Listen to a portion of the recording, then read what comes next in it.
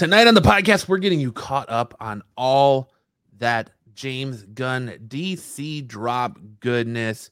We got other geek news, and we fill you in on what we've been up to for the last week. It's Friday night in Phoenix. You know what that means. You're locked right into the Absolute Geek podcast. And let's punch go right now.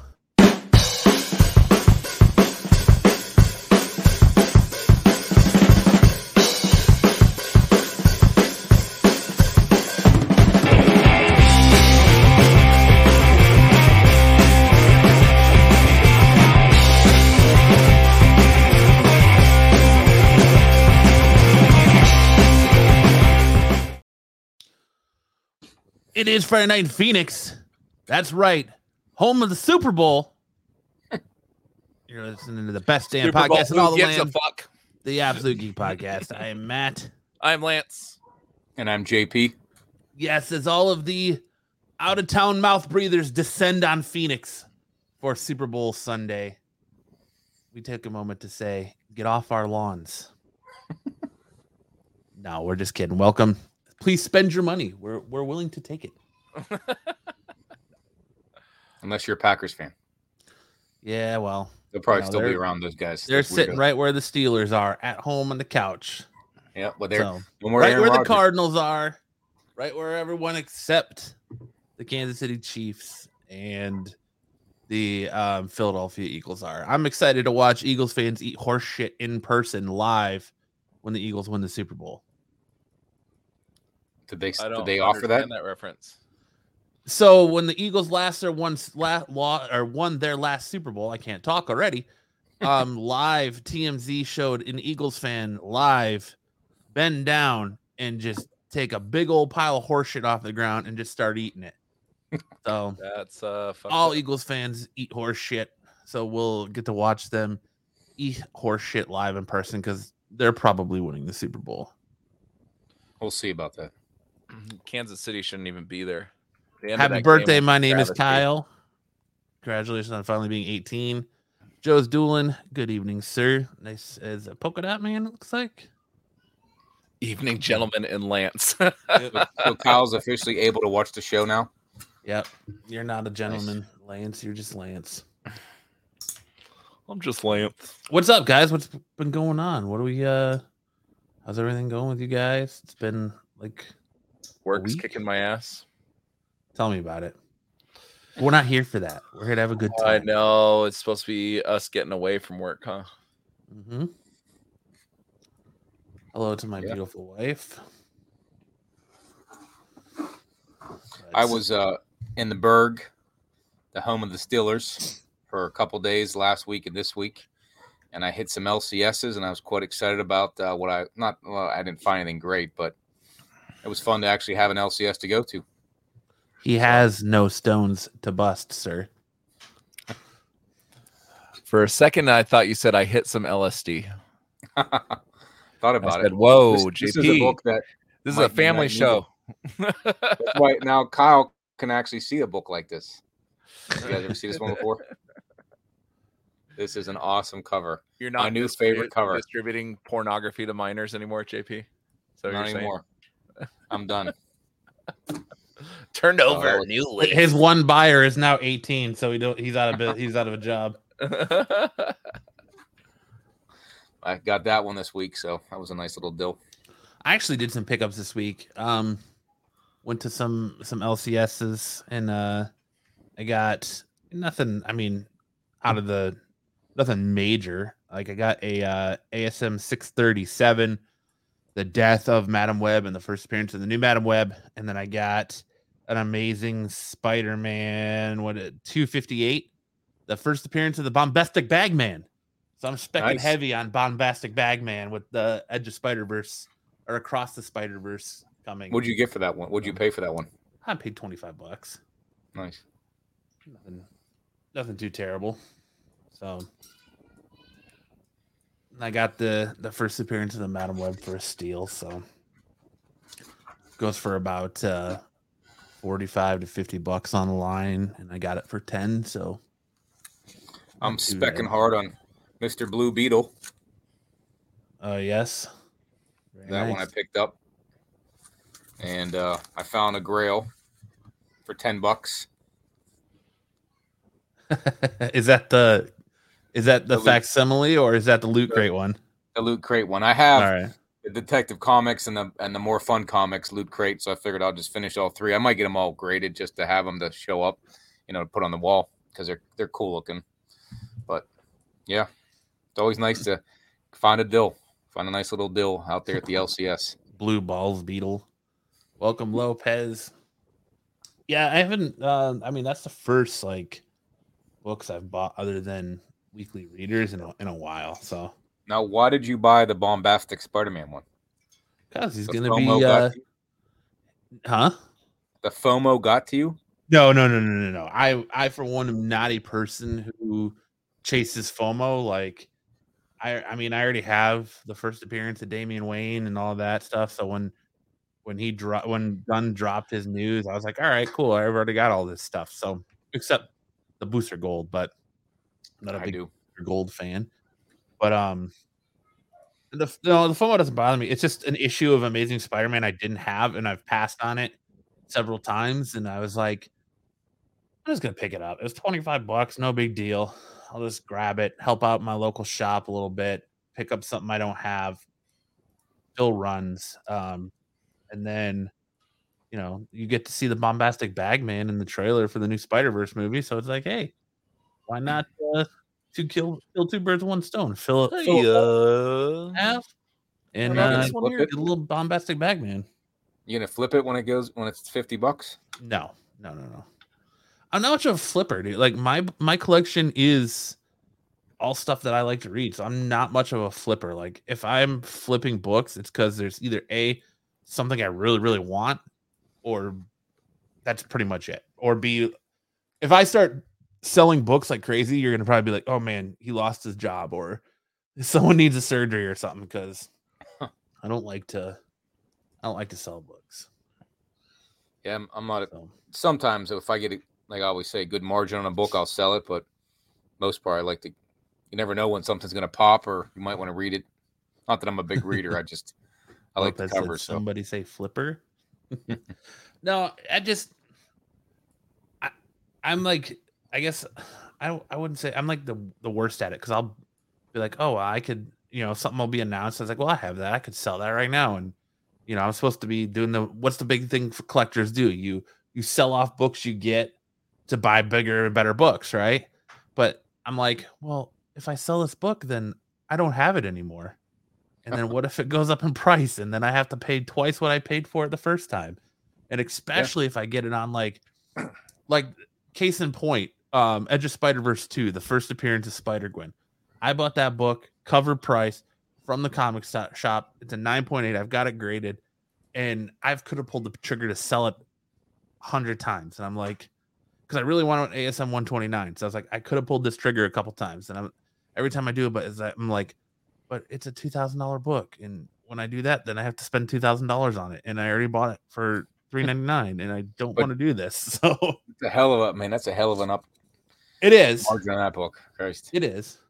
I was like I said, I was trying to pull the trigger on it to get an ASM 129 5.0. Beautiful copy. It could have been a higher grade. The only thing that was wrong with it is that it had tape on the back. Like someone like stuck tape, like they were trying to bag and board it, and the tape stuck to the back of it. So it gave it a 5.0. And I was like, ah, man. And I couldn't do it. It's just like the worst part of me is like, I can't, if I get rid of that book, then I have to rebuy it. And I don't want to rebuy it. So I'll just sit on my comics and hand them down to my daughter, who will probably sell them the second I die. So, Yep. Well, do you like that Edge of Spider-Verse that much to keep it? Like, well, I mean, I still think that the sky's the limit on Spider-Gwen, just like Miles, man. I think Miles, the sky's still the limit on Miles. I think sky's still the limit on Spider-Gwen. We haven't even seen the peak of Spider-Gwen yet, because she's only been in the animated stuff. If she comes into live action, if she shows up in a Marvel movie, or better yet, a Sony movie, like live action, I think that book still has a lot of ceiling left to it. Yeah, it's true. So, yeah. Just like Miles. I think Miles, we haven't even seen the peak of Miles yet. Like Miles still has so much ceiling. I agree with that one. Same with Spider-Gwen. But would I rather have an ASM 129 or a Spider-Verse 2? Or both? Yeah. I guess you can have both if you get lucky. See, I've That's got the tough that. part. I've got that too, Joe. Joe says I have plenty of indie series I'd love to unload, but it's no longer worth the effort due to how fast indie books fall in value after a pop. I've got that same. Really, indie book wise, if it's not like Spawn, The Walking Dead #1, probably Saga #1. Like if it's not like a #1 of like something that's popped off, like Paper Girls. I don't even think Paper Girls #1 are that expensive anymore. Nope. It's real hard for those indie books to stay up there. Retain. Yeah, Darth Lopez says a little extra money I made off the Supergirls will now pay for most of my art germ virgins since Sins of Sinister. Nice. I did actually. I lied. I got another pickup, but I've got it. Let me see if I can get it real quick. I got it pressing because. Have you noticed? I don't know if you've noticed, but I think Joe and Lopez might.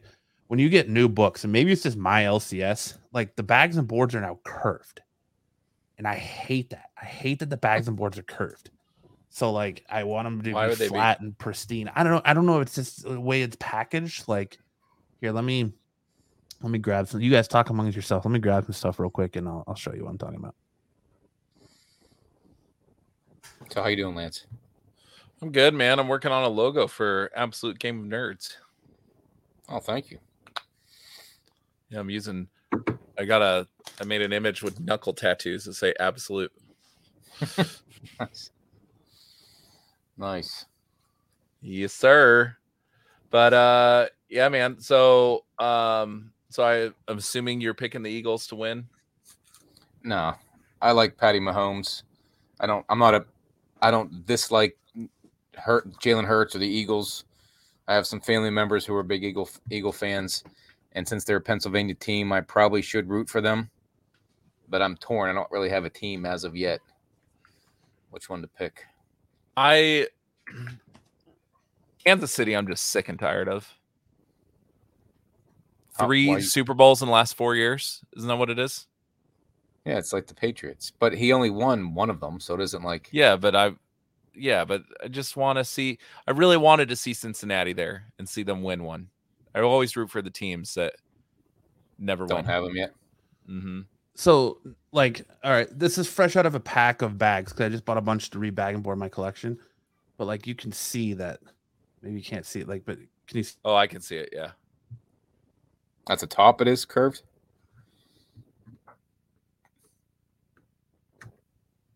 No, it's like a... Oh, yeah. So, I bought this. It does it to the book. So, I got this Boss Logic Last Ronin Lost Years #1 variant cover. And it like, the book starts to curve because of the bag and board, and it drives me nuts. So I bought some from Ish's shop, and they weren't curved. I had this sitting under a stack of like, actually I had it in my printer, and the scanner part was stuck on top of it trying to flatten it out. But yeah, I don't like that it curves. It drives me nuts.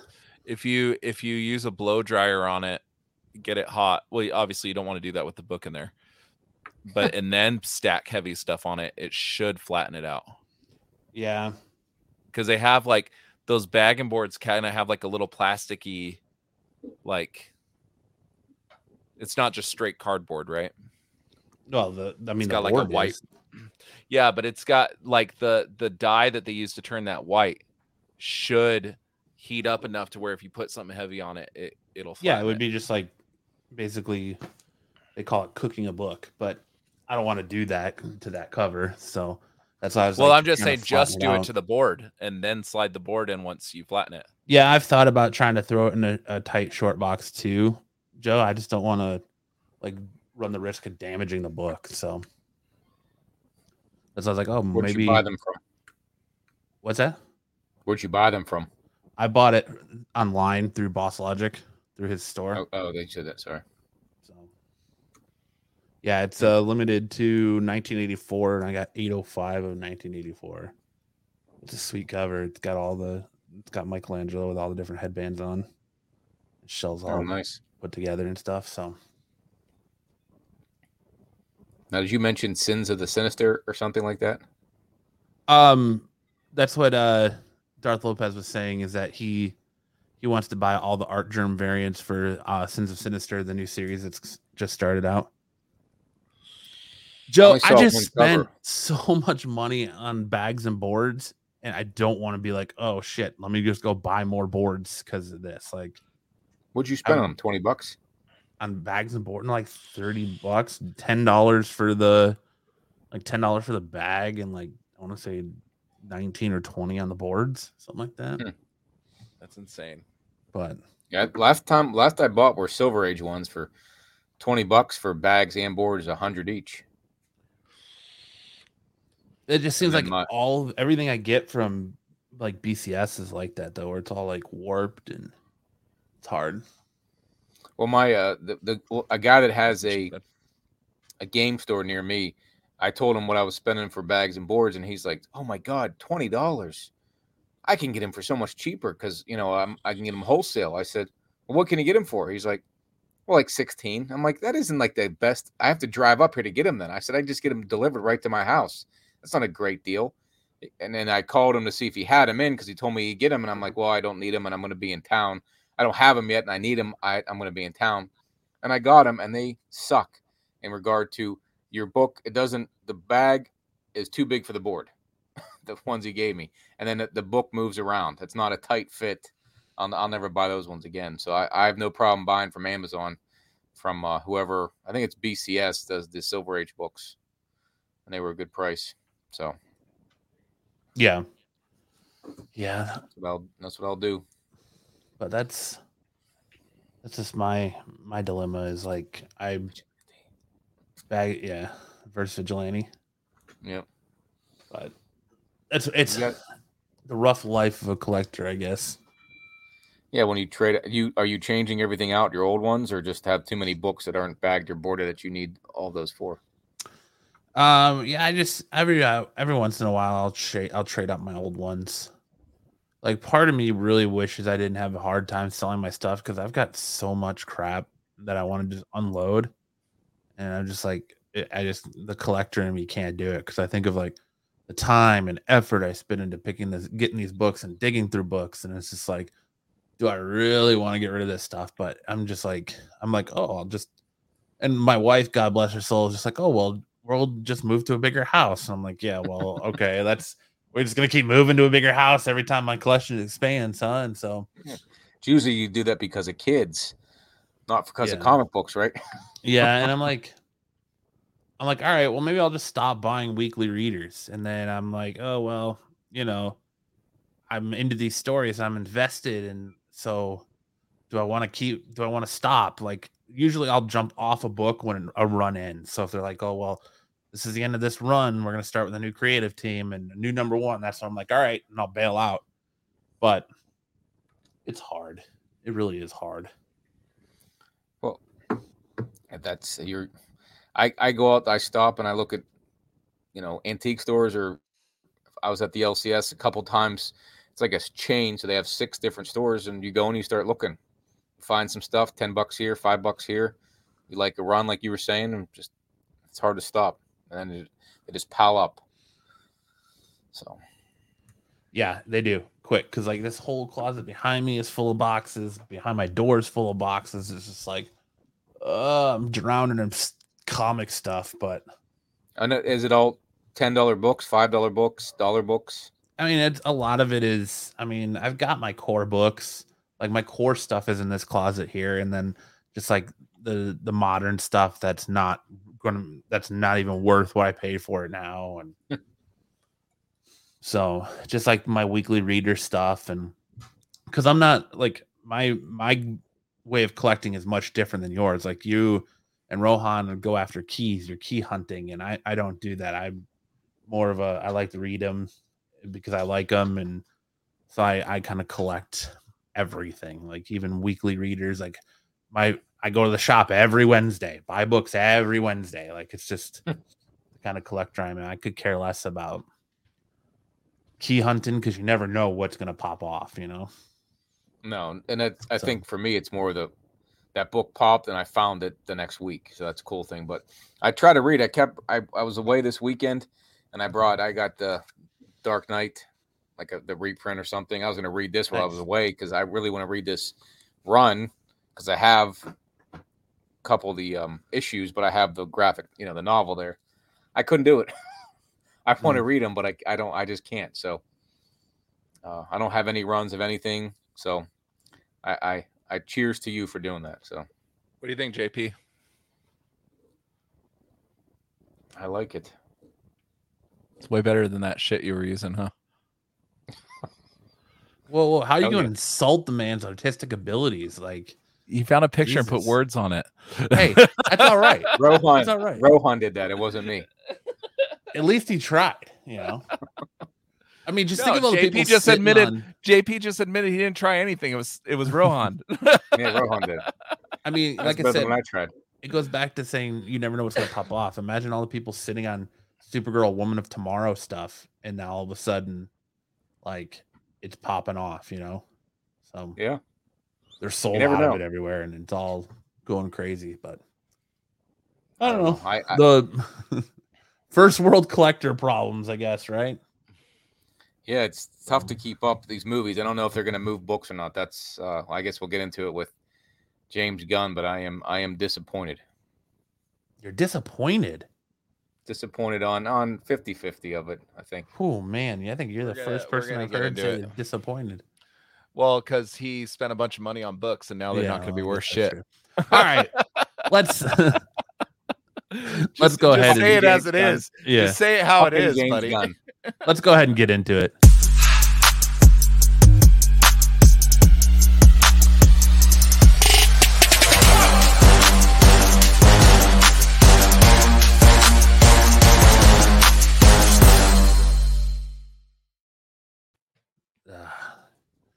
Yes, we are starting off with the rebirth of the DC film universe.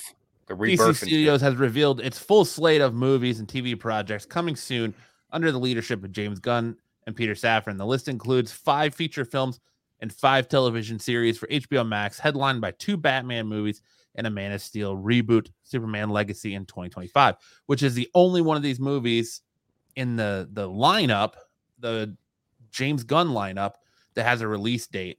The lineup includes some of the comic publishers' most recognizable and famous heroes and franchises, as well as some offbeat choices, which shouldn't surprise anyone familiar with James Gunn's resume, which include 2022's HBO show Peacemaker and Marvel's Guardians of the Galaxy trilogy. So yes, we got the announcement of Superman, Legacy, Batman Brave and the Bold, Swamp Thing, Waller, Lanterns, The Authority, Supergirl, Woman of Tomorrow, Creature Commandos, Booster Gold, and Paradise Lost. That's a mouthful. DC Studios has refreshed its model following a multitude of leadership changes. Co-CEO Chairman Peter Safran said schedules for the upcoming movies and television slates will adjust as more new projects develop. So first of all, what did you see, or what did you think of this announcement of these? Well, JP already gave a little sneak peek of how he feels about it. It's like, I just threw down hundreds of dollars on Lobo, and there's no Lobo in there. Well, the door to Lobo wasn't necessarily shut, but they do say that Peter Safran did say that these actors will not be playing multiple characters in this universe. So if you're playing one character, that's who you're playing. So basically, if they continue on having Jason Momoa play Aquaman, then he won't be playing Lobo until they're done with Aquaman completely. And I heard that they're going to make an Aquaman 3. I don't know where I read that at or heard it at, but that's what don't read too much into that yet, because I mean, you also have James Gunn calling The Flash the most, like, the best superhero movie he's ever seen. This is a guy who made Guardians of the Galaxy and all these Marvel movies, and he's calling The Flash, this dumpster fire of a movie that's been coming out for what feels like the last 10 years now, the best superhero movie he's ever seen. Yeah, I don't. Am I tripping balls, or is Clark Griswold standing in JP's room? He is. He is. So I didn't have them for Christmas, so I brought them out for today. You're staring at me, man. On DC's staring into official my blog, soul. Safran and fellow studio lead James Gunn detailed their raft of plans for the rebooted DCU and many of the projects featured within this universe. According to Safran, their plans will be to unveil in chapters as they rebuild the DCU from scratch, which chapter 1 is called Gods and Monsters, insisting there will be more timeline flexibility as they introduce new movies and TV shows to their developing lineup. That we're starting with today is the first part of the first chapter in our universe, Safran said. That first chapter is called Gods and Monsters, as I just said. Many of the following projects are already being worked on, but we're remaining flexible, and they're going to adjust because we're never going to put a project into production before the script is right. So that's good, at least, I guess. They're saying that James Gunn's been on record as saying that the last regime, basically in kinder words, were led by a bunch of jokers who had no idea about these characters and no idea what they were doing, which we all already kind of knew. Yeah, it seems like, just judging by some of the titles that he announced, that James Gunn has a little bit of knowledge about some more obscure lines, right? Well, it's James Gunn he's steering into the curve of James Gunn. He's doing what's made him his money. He's steering into his bread and butter. He's taking obscure characters nobody knows a damn thing about, and he's trying to hit a home run right off the rip because, like I said, taking these, we've been saying it all along, taking the obscure characters nobody knows about and bringing them to the big screen. Nobody really knew Guardians of the Galaxy. You know, I can't tell you how many people I've talked to since this news came out. They're like, who are the Creature Commandos? Who the hell is the Authority? And it's like, all right, so, you know, they don't know who these people are. And so it's like, you know, he's trying to hit that home run. And it's like I said, and I've been saying since James Gunn, we got the news that James Gunn was taking over. He said, I'm writing. So right now we know Creatures Commandos is done. It's going to be animated. That's done. He wrote it. And their whole shtick is to have the same people that voice the animation play these characters in real life. So that means Weasel's supposed to be in it, right? Weasel, yes. So he's already come out and said Weasel's coming. And Weasel's his brother, right? Yeah. Yeah. So as I said, when we first got this news, I said they're going to come out hot. James Gunn is going to direct and write the first movie, and it's probably going to be Superman. Yes, it is Superman. He is writing it. He's probably going to end up directing it, but Henry Cavill is not part of it. So, of course, he's going to come out swinging by making sure his hand and his, you know, fingers are the first one to touch this universe. Which is funny because you were saying how he's going into obscurity, and the first thing he's tackling is Superman. Well, he's giving you a slow, a younger Superman, and I have my theories on this. Like, we'll get into it. I'll get into it a little bit. So my theory here is that he's writing that Superman legacy. The story is about Kal-El, about Superman, but I don't know necessarily that the movie is going to be about Clark Kent. I think it's going to be about the legacy of Superman in title. So I wouldn't be surprised if you look at another book you got sitting here in Batman Brave and the Bold, and the introduction of Damian Wayne. A lot of, you know, the talk was James Gunn wants to go younger. He wants to go younger, so he's going to cast younger people. Well, hold up. Brave and the Bold, if they're bringing Damian Wayne, who's Batman's son, you can't really go that much younger for Bruce Wayne. So even though it's not Ben Affleck, they're going to have to look for someone in his late 30s, early 40s, mid 40s, around that kind of age gap for Batman. So if they're going younger, what if it's actually Jonathan Kent that Superman legacy is about, and it's a movie about him having to live up to the legacy of the title of Superman? Because remember, you're just speculating on a picture that James Gunn put up on the screen, and what he says it's going to be about, but it doesn't necessarily mean it's going to all be about Kal-El. So what if that focuses more a little bit on both him and Jonathan Kent and the legacy of being Superman in that title, and then spins off into Super Sons with Robin, and you kind of get all this stuff going on. And I've seen a lot of people say, well, I've seen one channel say that they think that Brainiac is going to be the big bad, the big Thanos level event that these are leading to. They've been wanting to bring a decent Brainiac since Nick Cage movie. Well, they said the Lanterns movie is supposed to be the help with the long. That's supposed to tell the story of what they want the overall direction to be, where this whole phase is going to go, or this first chapter. So I don't know if the Lanterns comes out before Superman Legacy or what, but I think that whatever direction that Lanterns is supposed to play a big role in that. They're all supposed to be connected, but that's supposed to be one that's going to be more Lanterns is the one I'm looking most forward to, because it's Hal Jordan, Jonathan Stewart, and they're saying that it's going to be like a True Detective.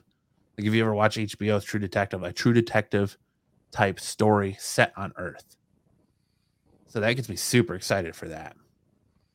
But part of me, like, though I can get behind the Brainiac theory and that there's this big bad there, part of me thinks, as a fan, I can't help but think, like, what's the biggest storyline in DC history that every time they need a reboot, every time something's going wrong, they fall back on? Can either of you tell me? Crisis, exactly. Yes. Crisis on Infinite Earths, Crisis on this, Crisis on that. So I wouldn't be surprised if their first big bad event is something like Crisis level. And part of me thinks that if you're trying to mimic Marvel and you want to go big bad, why would you go Brainiac? Why wouldn't you do like Doomsday? You know, they did Doomsday. They did do Doomsday in the Snyderverse. Yes, they did. But and Darkseid was supposed to be part of it, and he wasn't right. Mm-hmm. Even in it until they did the Snyder cut, right? But so he could be the guy they bring in, right? He could be, yeah.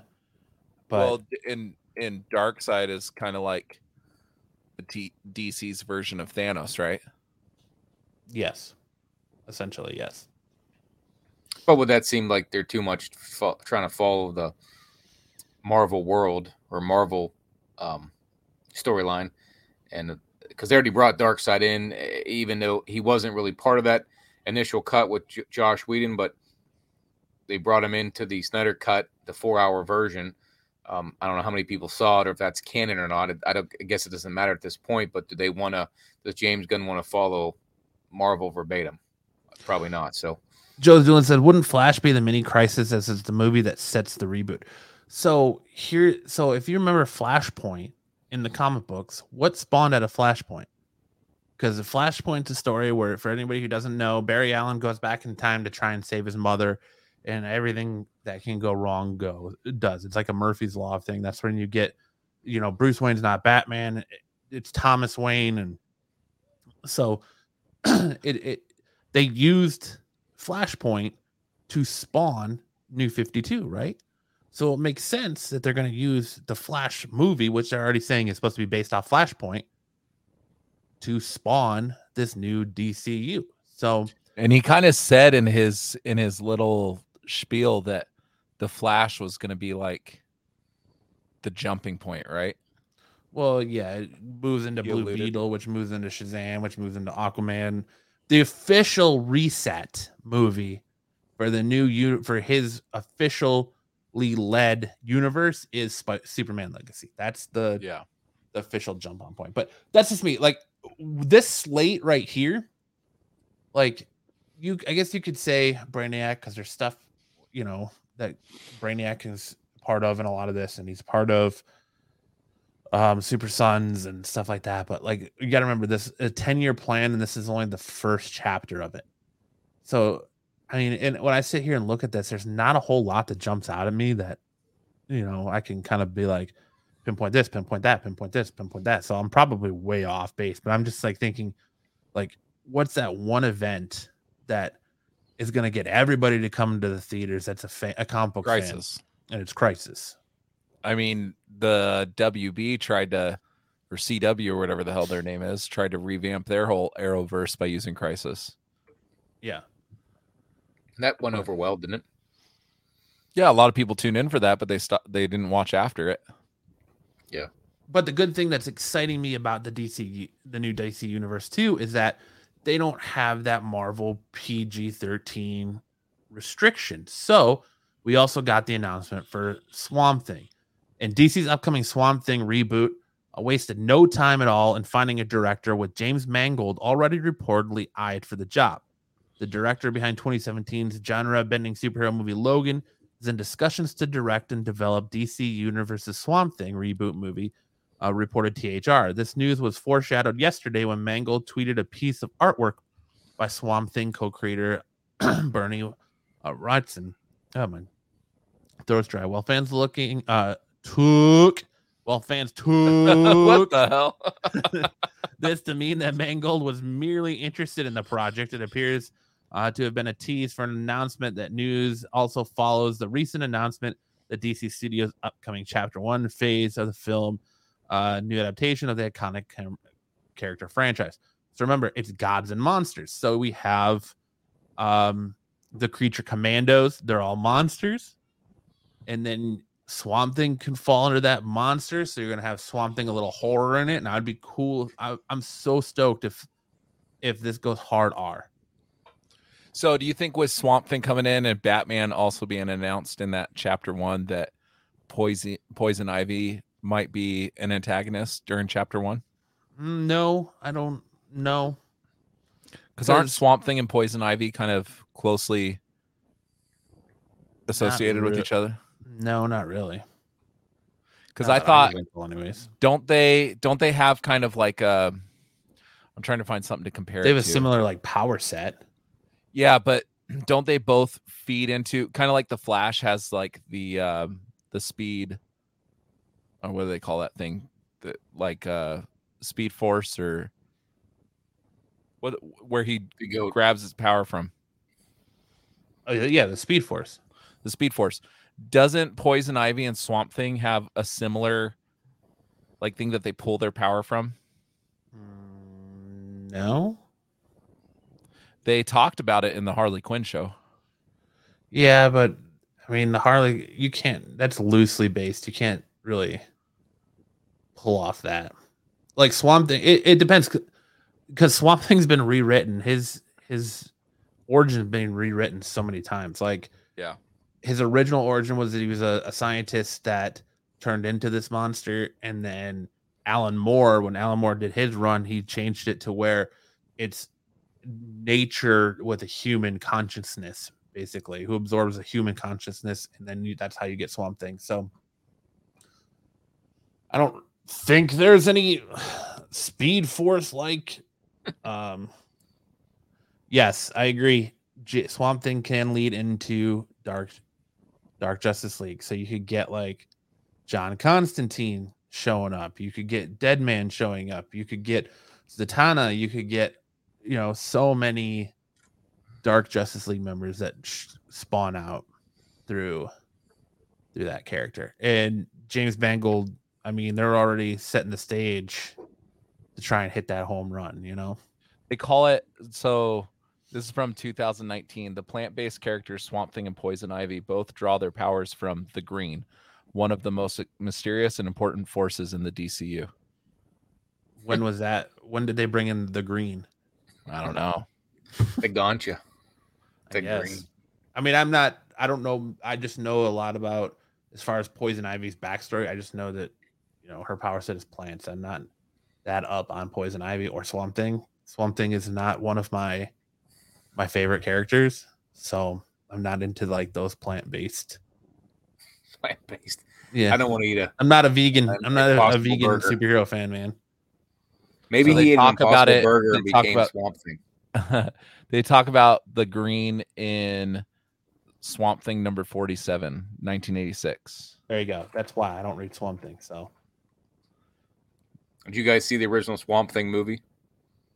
I used to watch the old TV show. No, the movie that came out in the 80s No. with Adrienne Barbeau, I think is her name.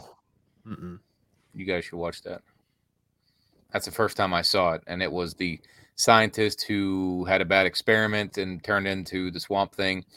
And as a, 5 or 8 year old when it came out, it was quite horrific. The other monsters that came out of that chemical reaction and whatnot. It was kind of a interesting movie. I had many nightmares of that, of the characters, the other characters. Wasn't the show kind of good? I haven't seen it. The show that this poster is based on. The most recent HBO Max show. Yeah, wasn't it kind of like people said it wasn't terrible? Good? Like I watched the first few episodes and I kind of fell off of it. Once I heard it was canceled, I kind of stopped watching because I knew you weren't going to get any payoff. Mm-hmm. So I was like, I'm just going to stop right here. But I'm not that versed on Swamp Thing, so I'm just excited about like the horror aspect of that. It opens up, and I agree. And hopefully, it's like more horror than Doctor Strange was. You guys have seen Escape from New York? Mm-hmm. Yes. Remember the girl in that movie, the dark-haired girl, Adrienne? Mm-hmm. That's Adrienne Barbeau, right? You know who I'm talking about? Yeah. She was in Swamp Thing. So if you guys have a chance, watch that. That's probably the most closely related to what the movie will be. And it actually was pretty good for its time. So I remember seeing it. I watched it was decent. It wasn't, it was good. A throwaway. He got his arm cut off, and then he had to put his arm up to the light, and his arm started to grow back with like a twig came out, and then his arm grew back in. He got captured, and they cut off his arm, and just the light made his arm grow back. It was a pretty cool scene. So because it was Wes Craven. Wes Craven's Swamp Thing from the 80s. 1982. I didn't know that. Wow. Yep. I was ahead of my time watching Wes Craven back then. Look at me go. Poster on it. The poster for it's pretty sick too. The Swamp Thing annual #1 is a pretty sweet cover that shows Adrienne Barbeau. I think that's how you pronounce her name. And the Swamp Thing. It's a remake. The cover is a remake of it came after the movie, so that was their tribute to the movie or homage to the movie, which I've been looking for that one recently. So. Just Doolin says, I'm hoping 100% wrong, but I have a feeling Warner will not have patience and be late 2025. We'll hear James Gunn say he'll never touch comic movies again. I don't think that's the case. I think because they're trying to really do, I think it's at least 2 or 3 movies every year. Or, movies and TV shows a year. So I think like if the Creature Commandos is already ready to go and they're just animating it, then I don't think that's too far off. I think 2025 is respectable because if you think about it, we're in 2023. They've got 4 movies releasing this year, right? Yeah. So that's basically a year of no DC. Not to mention, in that year, they're still going to keep Harley Quinn going. They're still, you also get the Batman Elseworld stuff. You got Joker. So it's not like there's going to be a lack of DC content. Yeah. And that's what we failed to mention too, is that the Batman 2 is still happening. The Joker 2 is still happening. Teen Titans Go, that's all considered falling under their Elseworld tales. So that's all stuff that's separate. So you're going to have 2, and they're, so they can do whatever they want with those stories. And they don't have to play into the overarching story or narrative of what James Gunn's trying to build. They can I love that idea, though, of clearly identifying it as a standalone product, because he said it's going to be clearly labeled as an Elseworlds tale, which I love that, because then I think you can tell that James Gunn understands what he's doing because he's trying to limit consumer confusion, right? Mm-hmm. Some Joe Schmo comes in, he's like Batman, and he's like, then he comes back and sees Batman the Brave and the Bold. It's a totally different dude in a different, different feel and everything like that. That lame consumers, and lame meaning that, more ignorant when it comes to these kind of things, may not realize that they're in different universes. But by clearly identifying that, I think the other thing too is that his movie should have their very own clear intro. You remember for years, like when they had the Marvel stuff and the Marvel Studio stuff, like they had different intros, and you could kind of tell what was part of Marvel and what wasn't. Yeah. You know, Amazing Marvel Spider-Man Studios always been that like flipping comic book pages and stuff like that. Now they changed it to like the different shots from different products in the logo. And I really like that. Yeah. So, superhero fatigue. Yes. I like how you put the Eternals in there. James Gunn, co-architect of the new DC universe, is fully aware of the comic book fatigue and comic book films flooding movie theaters, but he also believes that superhero fatigue can be fought. I think it's real, Gunn told the New York Times when asked about fatigue resulting from DC and Marvel cinematic universes. You have to make stories diverse and different. Good guys, bad guys, giant things in the sky. Good guys win. You can't tell that story again. You need to tell stories that are more, morally complex. Now you understand why I picked the Eternals? Yes.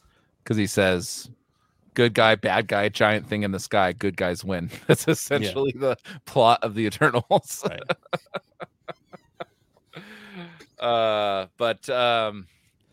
Yeah, I don't know. I mean, Marvel's trying to do that. They tried to do it with She-Hulk. They tried to do it with Moon Knight. They've kind of fallen flat on their face several times. Well, trying to make it different. I mean, sadly, the most complex, morally complex character we got was really Thanos and Killmonger.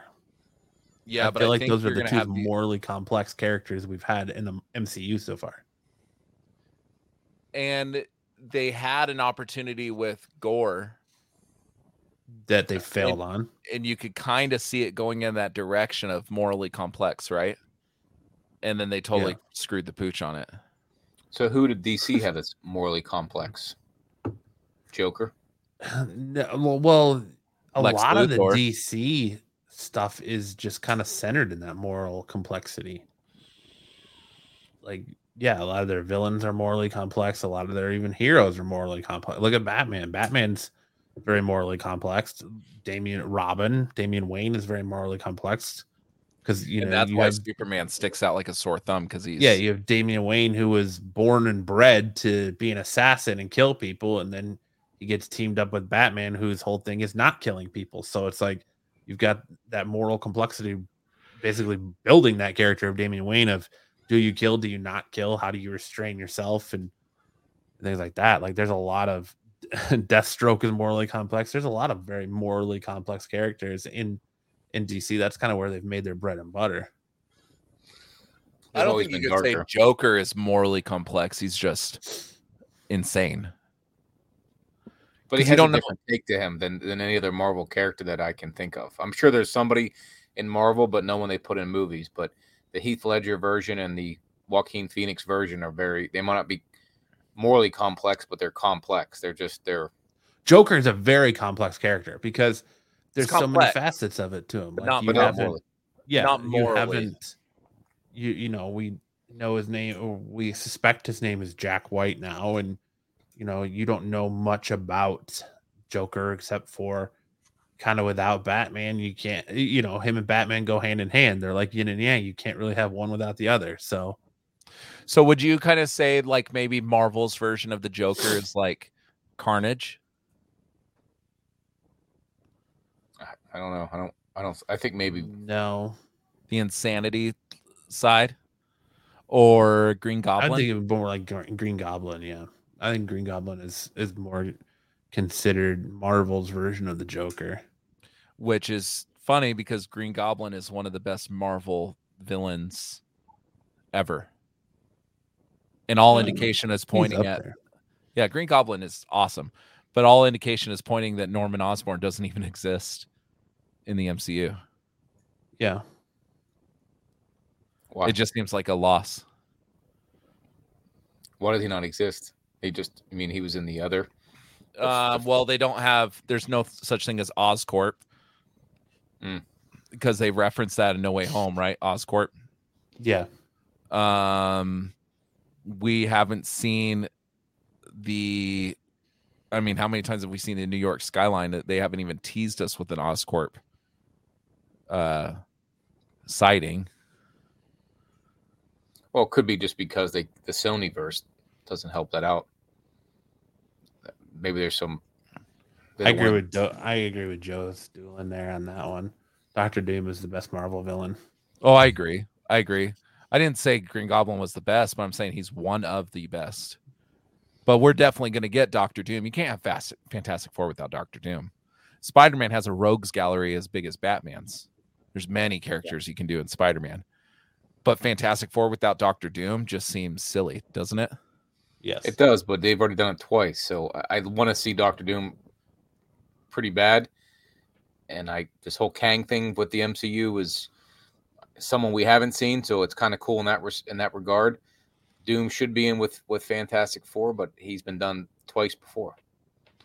So after playing Jason Todd for 3 seasons on Titans, Curran Walters wants to play Damian Wayne in the DC Universe's upcoming Brave and the Bold film. Responding to discussions, film tweets regarding the announcement of the Brave and the Bold, which will introduce the DCU's new Batman, Damian Wayne, and other members of the Bat family. Walters tweets, "I'm a phone call away." The actor previously played Jason Todd /Robin/Red Hood on the recently canceled Titans, but also briefly appears as the character on CW's Supergirl and Legends of Tomorrow during the Arrowverse's Crisis on Infinite Earths crossover event. I'm good. I think that they have an opportunity to kind of do something with Damian Wayne, like maybe making Ra's al Ghul and Talia. Is it Talia? Is Damian Lee's mother? Cool. Yeah. Maybe making them a different ethnicity other than white.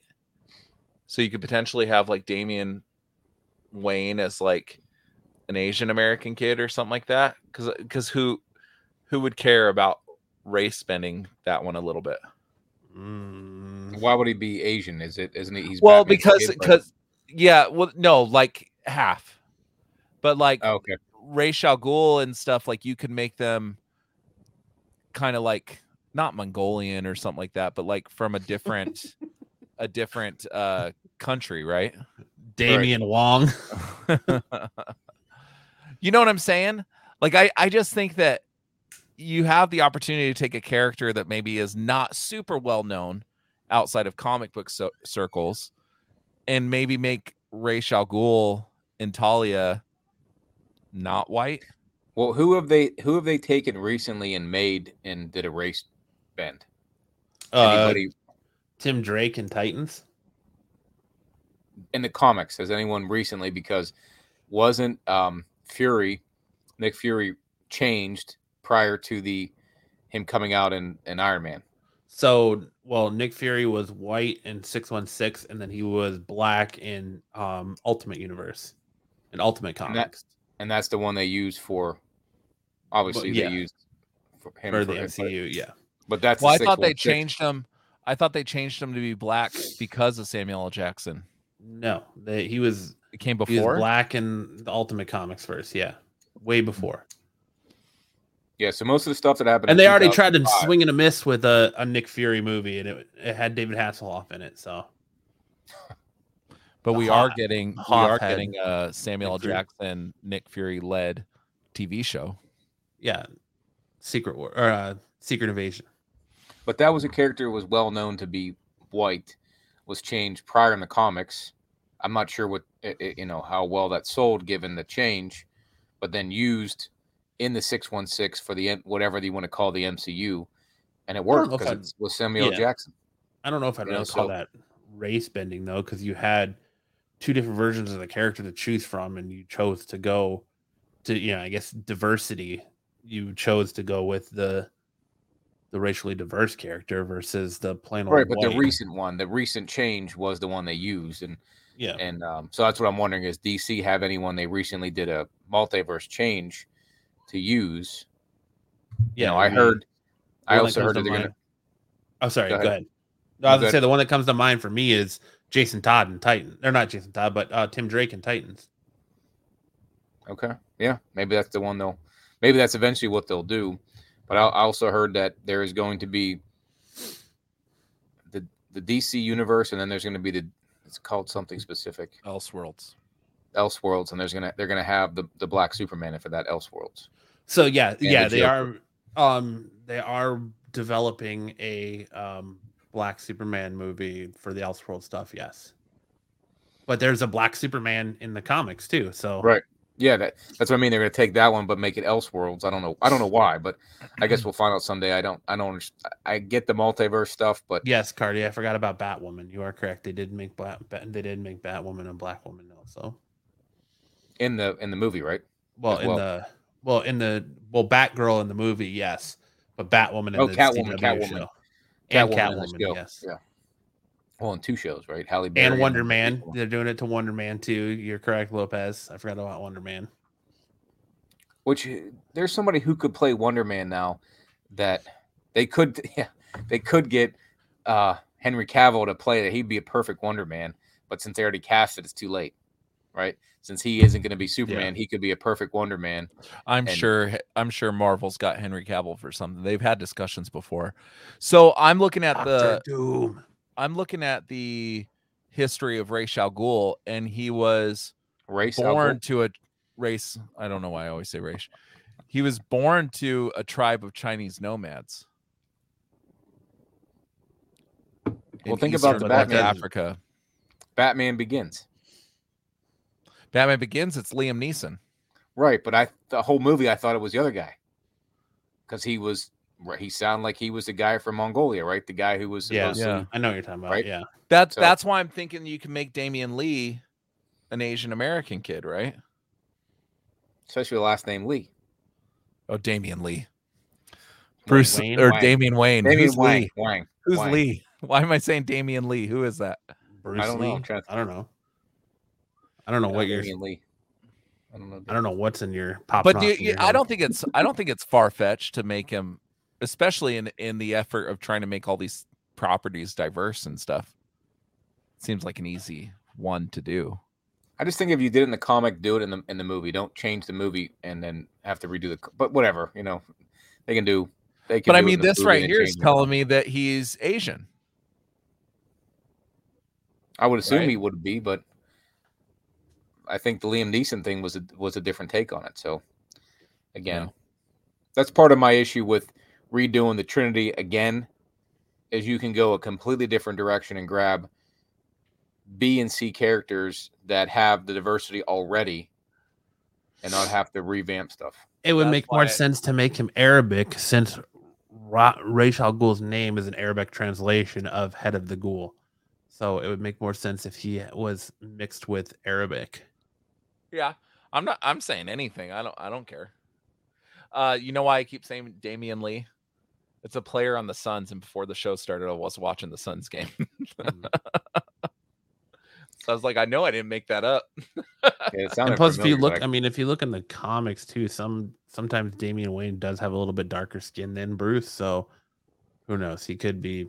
Who knows what they're going to do with that? Well, I guess the point I was trying to make was, if they go that route, then this dude is not the right person. The right person is the point I was trying to make, and we kind of went off on a tangent a little bit. Damn you guys. Yeah. DC Studios bosses James Gunn and Pete Safran have revealed a number of projects that will make up the first chapter of their DC universe. And since the duo's full 2 chapter plan for the DCU spanned 8 to 10 years, the studio is looking for actors who will be in for the long haul.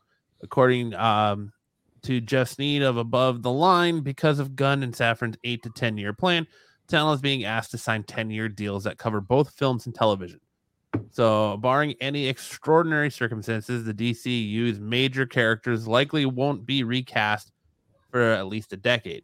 While it's certainly not uncommon for actors to be asked to sign multi-year deals, Marvel does it all the time, when joining major franchises, fans should find this development interesting, given the fact that the certain characters featured in the old DC extended universe are being recast for the new DCU. The abrupt departure of Henry Cavill as Superman. I think the biggest thing you can take away from this is the fact that he says television and TV. Because one thing he said in his announcement was a majority of the time these animated characters are going to be voiced by the actors that play them in real life, which has been kind of which I took it as kind of a slight towards Marvel for having What If and very rarely ever having the actor that plays him in live action, plays these people in live action, voice the characters. Well, I mean, if you look at What If, a lot of them did voice their characters. I think honestly, the only people who didn't voice their characters in What If were Spider-Man and Black Widow. Man. Well, and and Iron Man. Yeah, which Iron Man was the most recognizable. That it wasn't Robert Downey Jr. in my opinion. The kid that played Peter Parker sounded like Tom Holland, but Black Widow was done by and Chris Evans did not too. Right. And was Chris Pratt Star-Lord in that small little cameo? I can't remember. They can't even get Chris I've Pratt tried to do in the Disney commercial for the Guardians of the Galaxy ride. They have Chris Pratt, his face is covered and he doesn't say anything. It's just Rocket Raccoon, who's Bradley Cooper in that commercial. Have you ever seen what I'm talking about? The commercial for the ride. Yeah. So he couldn't even do that. Probably because damn Chris Pratt, he's too busy doing goddamn Super Mario Brothers. It's some audio. By the way, everybody in that movie sounds amazing. Did you watch the new trailer with Donkey Kong? Yeah, I don't like Seth Rogen as Donkey Kong. It still sounds better than Chris Pratt. It's just Seth Rogen playing Seth Rogen voice in Donkey Kong. So. Yeah, but I just thought that part was interesting. That it sounds like they're going to put in the contract, like, you're going to have to do these movies and the TV shows and the cartoons so that there's more cohesiveness between the two, or between the three, I guess you could say. I like that. Yeah. And go ahead, Lance. I just said, yeah. Oh, and even more James Gunn news. James Gunn confirmed Ben Affleck's time as Batman in the Cape and Cowl was finished, but the actor may remain part of the DC universe as the director. This is the introduction of the DCU's Batman. Gunn informed DC.com.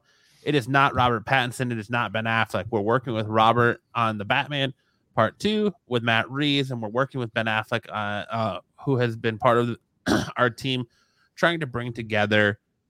He really wanted to direct one of our projects. We're excited for him to do that. Fans of Pattinson's iteration can breathe easy knowing that the Caped Crusader will carry on under the DC Elseworlds banner with the Batman in 2025.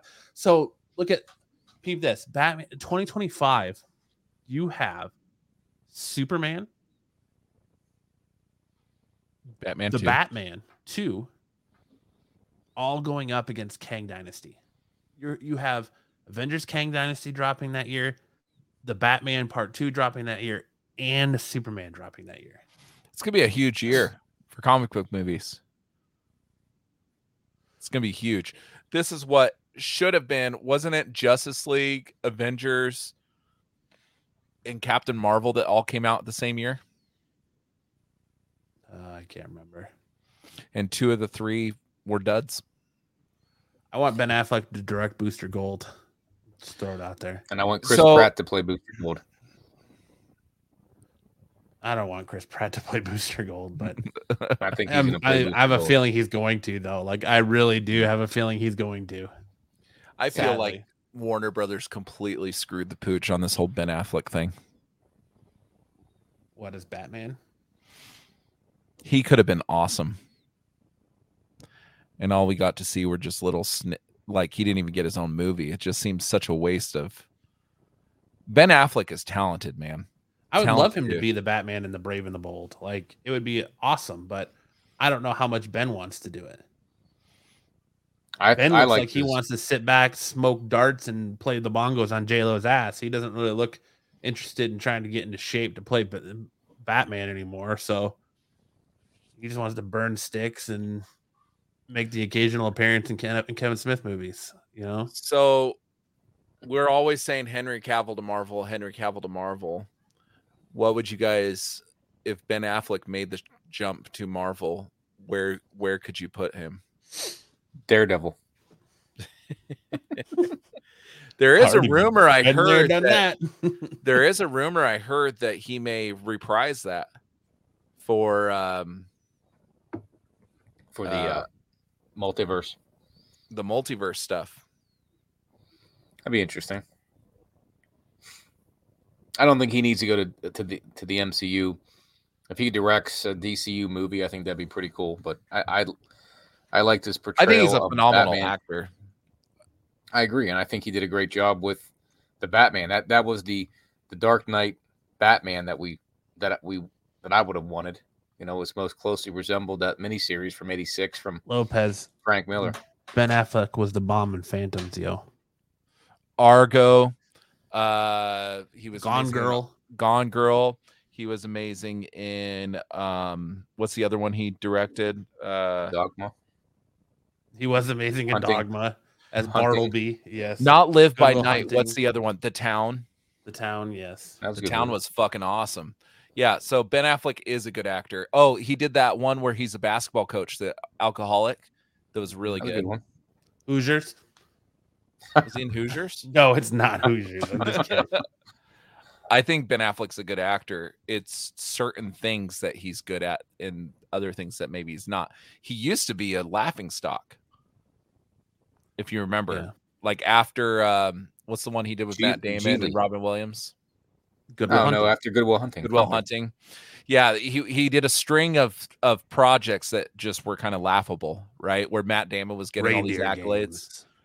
Matt Damon was getting all these accolades, and Ben Affleck was just kind of laughable. Then Argo came out, or The Town, which one of those two, and I think The he Town came started out doing.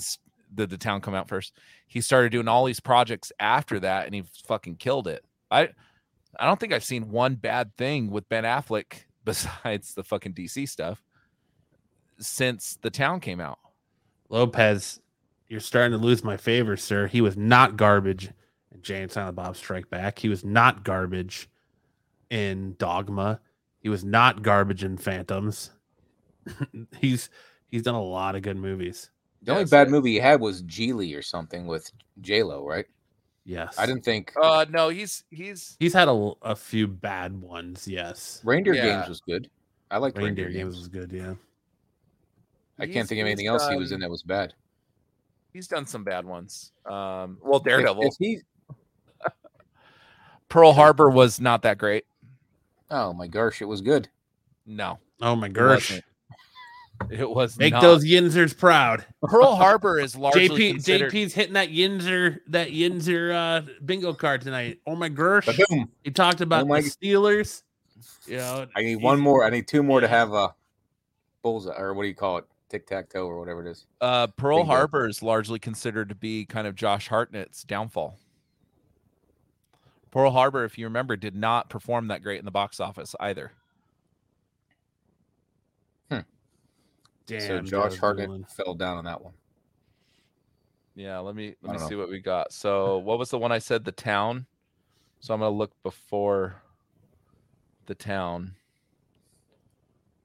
Damn it! IMDb changed their whole fucking site up, and now it's confusing as shit. The chat's just going off, making these just awesomely funny Jeremy Renner jokes.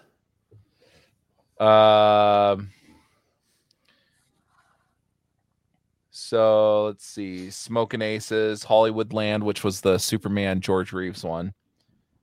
A Man About Town, Surviving Christmas. Jersey Girl kind of fell flat too, right?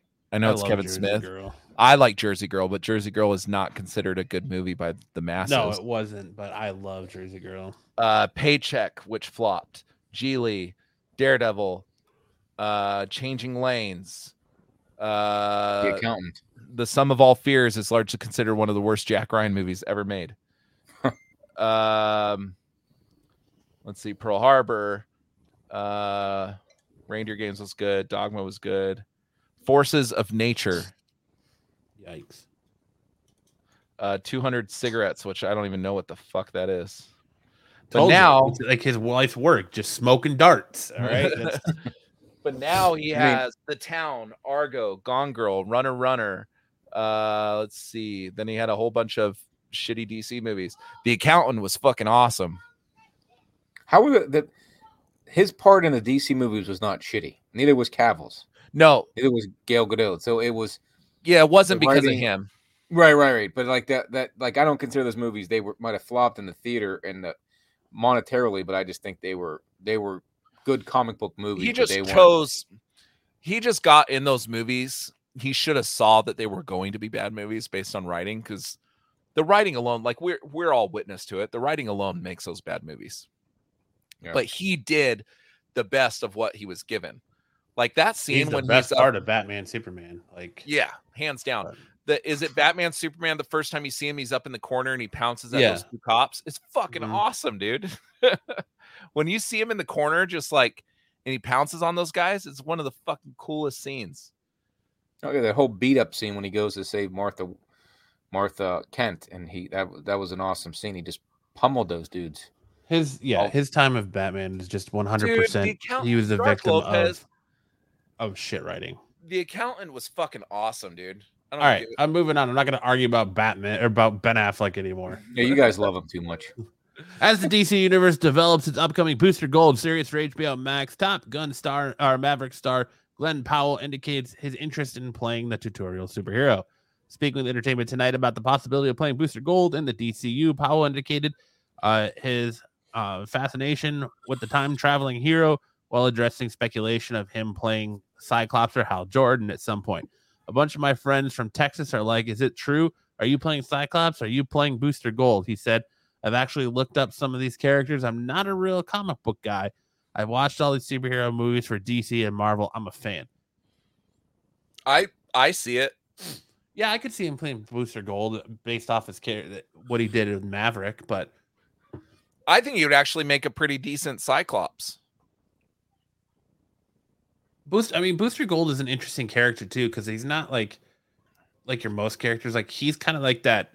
Isn't he a time traveler? Doesn't he? Yeah, come he's back kind of like in that. time? I would call him like, I don't know, correct me if I'm wrong, but I kind of call him like that lovable loser from the future who actually comes back in time with tech to be able to be because he wants to be a superhero. So he comes back in time to be a superhero. And then all of his little hijinks, he seems to be very well. I see a lot of people screaming for Booster Gold. Like was never really, again, Booster Gold's another character that I was never really on my radar. But The writing like a Peacemaker could make that a fun TV show to watch. oh, absolutely. And if they bring the absolutely. Blue Beetle into it, which they're all, apparently Booster Gold sort of was a bad cop, good cop with Blue Beetle, but that was the Ted Kord Blue Beetle. So Joe's Dilla said, "What smooth brain would want to be?" Out of all the X-Men characters, I agree. Cyclops is not a character. He doesn't seem that fun to play, but I don't think he would do a bad job. No, I don't think you would either. And someone's got to play it. Someone has to play Cyclops. well, how tall Kevin- is this guy? Because he could play Logan too. They're gonna recast. I him. really do think Taron Egerton has got that squared up. Yeah, I do too. Remember when I used to- I think you're gonna see it in Deadpool 3. Do you remember when I was screaming at the rooftops, Taron Egerton, and all I got was shit from Max, Matt, and Kyle? Yeah, All I got was shit, dude. I said, you watch. It was right after Eddie the Eagle came out. And I saw the two of them on the screen together. Taron Egerton and Heath Ledger. Heath Ledger, mean Not huge- Heath Ledger. huge jacked man. like Damian Lee. Man. Yeah. Which I need to see if the Suns won that game because Celtics are coming back up. Finally moving away, we're gonna do some lightning news stories where they're just news stories that we're bringing to your attention real quick. Little conversation, not as in depth as the DC stuff, but Will Smith has survived Slapgate as Will Smith and Martin Lawrence will once again ride together and do their best not to die together and battle as the successful Bad Boys film franchise returns with Bad Boys 4. Super excited for this because I am a fan of the Bad Boys movies. They need to call it Bad Boys Till Death What? It just had Bad Boys for life. because it implies could be the till whole death. thing that closes it out. It sounds like a good finale title. Look at the picture of the movie picture than the actual screenshot. They're wearing the same clothes. Yeah. Same clothes, but they look 10 times older. I love They Bad Boys airbrushed. for Life, dude. Bad Boys for Life was a great I movie. still haven't seen it. I love Bad Boys for Life. Such a Martin movie. Lawrence on the right looks like he's holding in a shit. Yes, he does. He's definitely put on. a And little Will bit of Smith is like, man, is that smell coming from you? weight. My face hurts. Someone slapped me. He's like, man, that's getting right up in my nostrils. Yeah, I kind of agree with you, Lopez. I don't want to ruin it for Lance, but I kind of agree with you. I haven't watched it yet. I've But- been meaning to, but I haven't watched it. If you're a Bad Boys fan, let us know in the comment section below if you're looking forward to Bad Boys 4 or if you think Bad Boys 3 should have just been the end of it. I'm a bad girl. Did- Man. Did what's his face direct this one? That directed the first two? Joe Dillon says, "Why do I have a feeling that Cuck Smith is ponying up money to produce that movie?" No, Mr. Explosions himself, Michael Bay, is not directing this movie. Did he direct the third one? No, the directors of the third movie are doing the fourth one, but no, it was not. But he did the first two, right? He did the first two, yeah. And you would say the third one's the best one? I love two. Well, they're all good to me. Like I love 1, 2, and 3. Like I think 3 was actually really, really good, but I love all 3 movies. I'm just tired of Michael Bay, man. Tired of him. I don't care. Will Smith can slap people all he wants on stage. I'll go see him in theaters. Like, Is it true that he's getting? Well, I guess not now because Emancipation came out last year or this year. no, that's this year, I think. Is it true that he's getting Oscar buzz for that? He won't be there. So He won't be there. Like, how would you handle that? something tells me he won't win. Aren't they going to give it to Brendan Fraser anyway for The Whale? I think Yeah, that's I why I think was Brendan asking Fraser's because gonna get it. the nominations already came out and Brendan Fraser was on there. He better win. The only reason he didn't win, was it a Golden Globe or SAG award or something like that? He went to the dude that played Elvis. Was Brendan Fraser swore off that whole award ceremony because he accused the guy that runs it of sexual harassment. Right. Brendan Fraser should win it for the Whale. Dude, he is so fucking. And you're right, dude. That's a tough movie to watch. It is. That was tough. Max and I are is that- both sitting in the theater crying. It's Did an you guys- emotional gut punch. It's only in the theaters. Is it on? No, I'm it's sure on it'll be out streaming yet. soon. I'm sure it'll be out you- soon. Did you guys see A Man Called Otto? A Man Named Otto? I've not seen that yet. My wife wants to see it, and I was kind of Yeah, like, 'cause- meh. Yeah, I Brendan hear Fraser the did that trailer one. makes it seem very funny, but it's not funny. It's not. It's funny, but it's It's very deep. rough. It's rough to watch. Rough to watch. But good. Yeah. So I don't know. I haven't seen The Whale, but I don't like to go to movies like that. I prefer to see people get beat up, like Endgame type movies. So I Well, got this talked is into you just seeing. The Whale, Dude. dude, you see people get beat up. Well, one guy in particular. yeah. Right, but like- I don't like, like movie. I don't go to movies mentally. to cry. You see Brendan Fraser emotionally beat himself up. So Yeah, it's a fucked up movie, dude, but it is so well written. It is so well acted. Everybody in that movie is really good. Sadie Sink, dude, has the potential to become a oh yeah, really dude, big watch out star. for her. I'd say about 2 more years and she's gonna explode. She's gonna have a bigger career than the Than chick Will that plays Hard 11. or well, even Millie Bobby Brown. Would you really consider her to have a big career? Because I mean, her biggest She's on all the tabloids and shit. Like she's a yeah, hot but her big thing right screen now. debut was that fucking Godzilla movie. Yeah, I What was guess it, God, King of the Monsters. or she had a something lot like of that? success with Enola Holmes, but I guess that's Netflix. Yeah, but that's Netflix too. Like, I think watch out for Sadie, man. I think she's gonna blow up, and I wouldn't be surprised if she shows up as your MCU's either Jean Grey or Mary Jane Watson. I would love that. She's like 22 as well, so she could Yeah, she's in her 20s. Yeah, she could play alongside Tom Holland. I'm I perfectly mean the okay with dude that plays Lucas is still my go-to for Miles Morales. So you lost me on that one. you're crazy. I don't think he's a good actor at all. Yeah. But I don't know. You know who would have been perfect Miles Morales and now is way too old to play it? The kid from Steve Everybody Urkel. Hates Chris. oh yeah, Back when he was younger. Steve Urkel. Anyways, moving on. And one that's near and dear to my heart, King of the Hill can officially rejoice as the animated series officially receives a revival from Hulu with creator Mike Judge and Greg Daniels and 5 of the original voice cast making a return. Only Because 5? Yeah. Who does it say? While rumors of the King of the Hill revival have swirled for years, the Hollywood Reporter shared today that Hulu ordered a straight-to-series order with Mike Judge and Greg Daniels returning to executive produce the cartoon alongside showrunner Sheldon Patterson, ABC's The Wonder Years, in addition to the return of the creators' original voice cast members, Kathy, I'm going to butcher that, but she's coming to Phoenix Comic-Con, Najimy, Peggy Hill, Stephen Root, Bill Dauterive, Buck Strickland, Pamela Aldon, Bobby Hill, Johnny Hardwick, Dale Gribble, and Lauren Thomas, Ming Supanusaphone. What? Yeah. And Khan Supanusaphone Jr.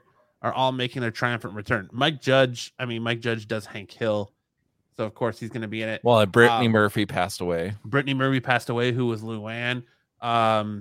Also, Tom Petty, who was Lucky, passed away. So Tom Petty's not going to be there. So a lot of these voice actors, much like The Simpsons, voiced multiple characters. So who plays? Okay, so you have the Native American kid. Joseph. Is that Joseph? Yeah. I don't see his name on here. Do I? And then his dad is not on here. Khan Supanusaphone. Quite the name. That has to be made up. But that's the He's Asian Laotian. family. What did you call them? The Asian family. They're Laotian. Laotian? I don't know, dude. They are? Yeah. I always thought they were from like China or something. No, they're from Laos. Oh, I didn't know that. But like, I think Mike Judge voices Hank Hill and Boomhauer. So,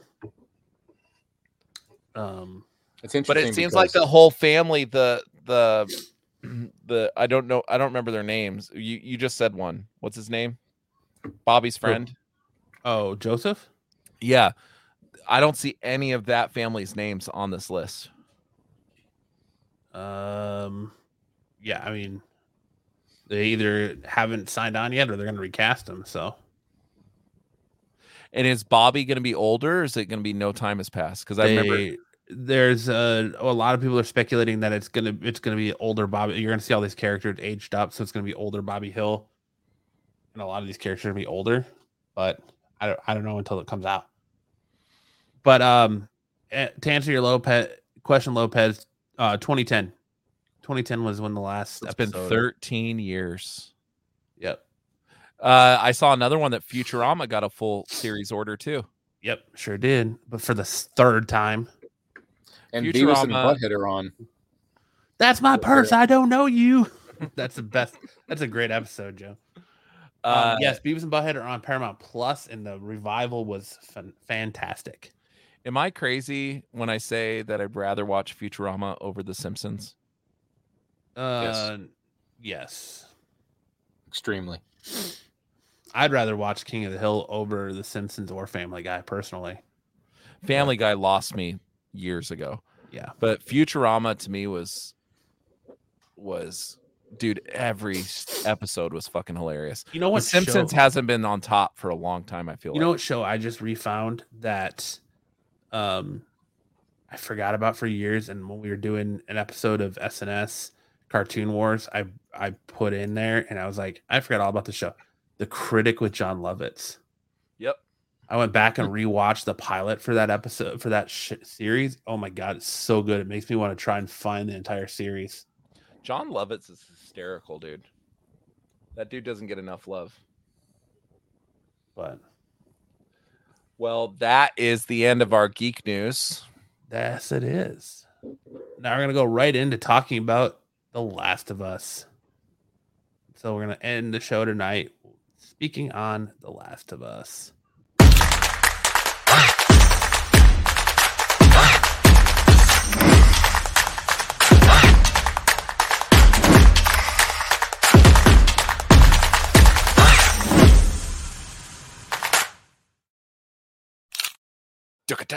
JP, are you still hanging in with The Last of Us? Oh, yes, I am. I'm up to the most recent show. Episode 1, I was kind of like, meh. Episode 2, I was fully on board. Like, let's go. Episode 3, they changed a lot, but I still really enjoyed that episode. I've seen several like reviews calling it one of the best episodes of television ever made. That it definitely is not. But I had a very hard time watching that one. I'm trying to figure out what I missed because I'm seeing people. Is it just because of the progressiveness of it is why people are saying that? No, because you cared about the characters at the end whenever spoiler, when they died. So, but I did not expect to see that. So I didn't expect that. I was like, what's going on? Well, that is not what happens in the game. No, I didn't play the game, so I didn't know. It's kind of alluded that because he says that's my partner. So Bill in the game, Bill walks up on Frank hanging, like he's arguing with Joel about something, and they walk into the room and they see Frank hanging from like the rafters or something like that. And Joel's like, "Did you know this guy?" And he's like, "Yeah, he's my partner." So it kind of feels like there's some emotional tether there in the game, but Bill's alive. The fact that he writes the letter basically tells him to fuck himself. That's basically what the letter that Bill reads is. He says, dude, tell him to go fuck himself. He's like, I hate you. To Joel. No. In the game. Okay. I didn't. So they changed it a lot because I'm trying to remember the impact that Bill has on that game. Doesn't he have a bigger impact in that game than? Yeah. So it's been a while since I played it because I played it when it came out, that first game. Explain to everybody what his impact in the game is, Matt. It's been a long time since I've played it. We need Max for that. Max plays this game like every 5 months, I feel like. Well, if you watch the preview for the show, I had no inclination it was going to be a love story of two men. Oh, right. I knew it was because they teased it. I don't remember. I didn't get that take on it. I thought it was a good episode. I don't like, some aspects some things I don't need to see, but that's just me. But I thought I cared about him at the end when they both died. I thought it was gripping the whole episode. I mean, it's good television because it took a character who was kind of a loner and was a doomsday prepper. It was very much set in his ways of being alone and okay with it, and showing him through the power of love and relationship that there's still good in the world and that you can come back from this and kind of change your perspective on the world. And the fact that they chose to die together, something that you always say till death do us part, or you want to die with your spouse, and it never really happens that way. But just the fact that they went together in each other's arms is kind of like poetic beauty in a way. I don't think it was like the greatest TV show ever made or episode ever made, but it was very good, and it was a nice little story told in an hour and a half. That was a long. We can't even do a podcast in an hour, so it was a good hour and a half. So in the game, I forgot about this. There's a lot more interaction between Ellie and Bill in the game, to the point where Ellie actually beats Bill with a pipe. Because they break into his compound or whatever, which you see the compound in this. That's very true to the game. He's kind of a prepper in the game. Joel and Ellie break into the compound and Bill catches them, and then Ellie breaks free and beats him with a pipe. Joel stops her, and then they ask to borrow a car, but he doesn't have a car. So that's where the car thing comes in. But let me see. But before this, so Frank and Bill, they escaped before or when the virus was happening, and then Frank leaves Bill and disappears. And then they go into this church, I think. So they were And together. Tess is not dead at this point when Ellie meets Bill. But Bill and Frank were together before the pandemic. Because Tess It dies alludes when they to it. reach the first outpost. So when they reach the first Firefly outpost, that's where Tess dies. If I remember correctly. Because she does get bitten. She dies the same way, but it's not till later on when she dies. And Frank is homosexual in the game. Because Yes. it says Bill begins to tell Joel about his partner Frank trying to hide his homosexuality while doing so, saying he had to look after him. He finishes by saying that caring for someone is good for one thing, getting you killed. Before he says more, he sees Ellie touching his comics. He shouts at her, reinforcing what he said before about not touching anything, but she replies with an obscene gesture, irritating him. Which, by the way, Bella Ramsey, that's her name, right? I did the same The thing. Like, actress. bitch, don't touch my comics. But as far as the mannerisms and everything of Ellie, this girl does a great job. Wouldn't you say? I don't For know. me She's kinda being got the so- face of a potato. But for me being so against her casting, as far as her portrayal of Ellie, it's pretty spot on. No disrespect to her, because I'm sure people look at me and they're like, "God, you're ugly as fuck." But she reminds me of the crash test dummies. Like Yeah, I her can see face is just—she just like her. Don't get us canceled, expressions are Matt. just. Hey, I'm not. I'm just saying, like her just facial expressions are. I'm sure she's a lovely person, whatever her pronouns may be. But just say, like, I'm sure she's a lovely person. But her face just reminds me of a crash test dummy. I can see that. So then Bill I could takes definitely see them. Bill takes them to help them find a car. They find a car, but the battery's missing. So that's where the battery thing comes in. They fight a bloater, the ones that kind of explode, which I can't wait to see that on the screen. Matt, I mean, one of those what? bloater zombies. Yeah. That's gonna be fucking awesome. She looks like Sloth. She looks like Sloth from the Goonies. No, that's not nice.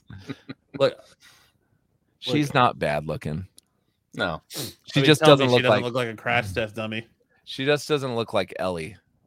And I that's just- the I issue with can't these unsee it. that's the issue with these video games is they're so realistic that we all know Pedro Pascal and we were still like Joel no. Right? Right. He's growing on me, honestly. After episode 1, like by episode 2 and 3, he's kind of growing on me as Joel. And he was But hardly when in you episode first 3, heard obviously. him cast, you're like, what the fuck is this? Yeah. Right? They should have Joel McHale play Joel. I don't know. It was a good third episode, but I It didn't is expect it. it is the soft jaw underbite. Yes, Joe. 100%. So they manage to reach a house where they take refuge. Joel asks what the plan is, but Bill replies that all their plans are gone, angrily insulting Tess while doing so. Joel goes to retaliate against Bill for bringing Tess up again, but Bill stops abruptly. Joel notices that there's a hanged corpse in the room. Joel asks if Bill knows the man. He does. It's the body of Frank, Bill's former partner. He had hung himself after becoming infected, not wanting to turn into a monster. Despite trying not to let it show, Bill is saddened by his death. Joel finds a suicide note near Frank's body in which Frank tells Bill that he hated his guts. Bill is taken aback by this, but again does his best to not let it show. He throws the note away after reading it. They find a truck in Frank's garage which contains a stolen battery. Bill finds the battery's drained. Oh, that's a bunch of bullshit. 100% Lopez. I loved her in Game of Thrones, but I just don't.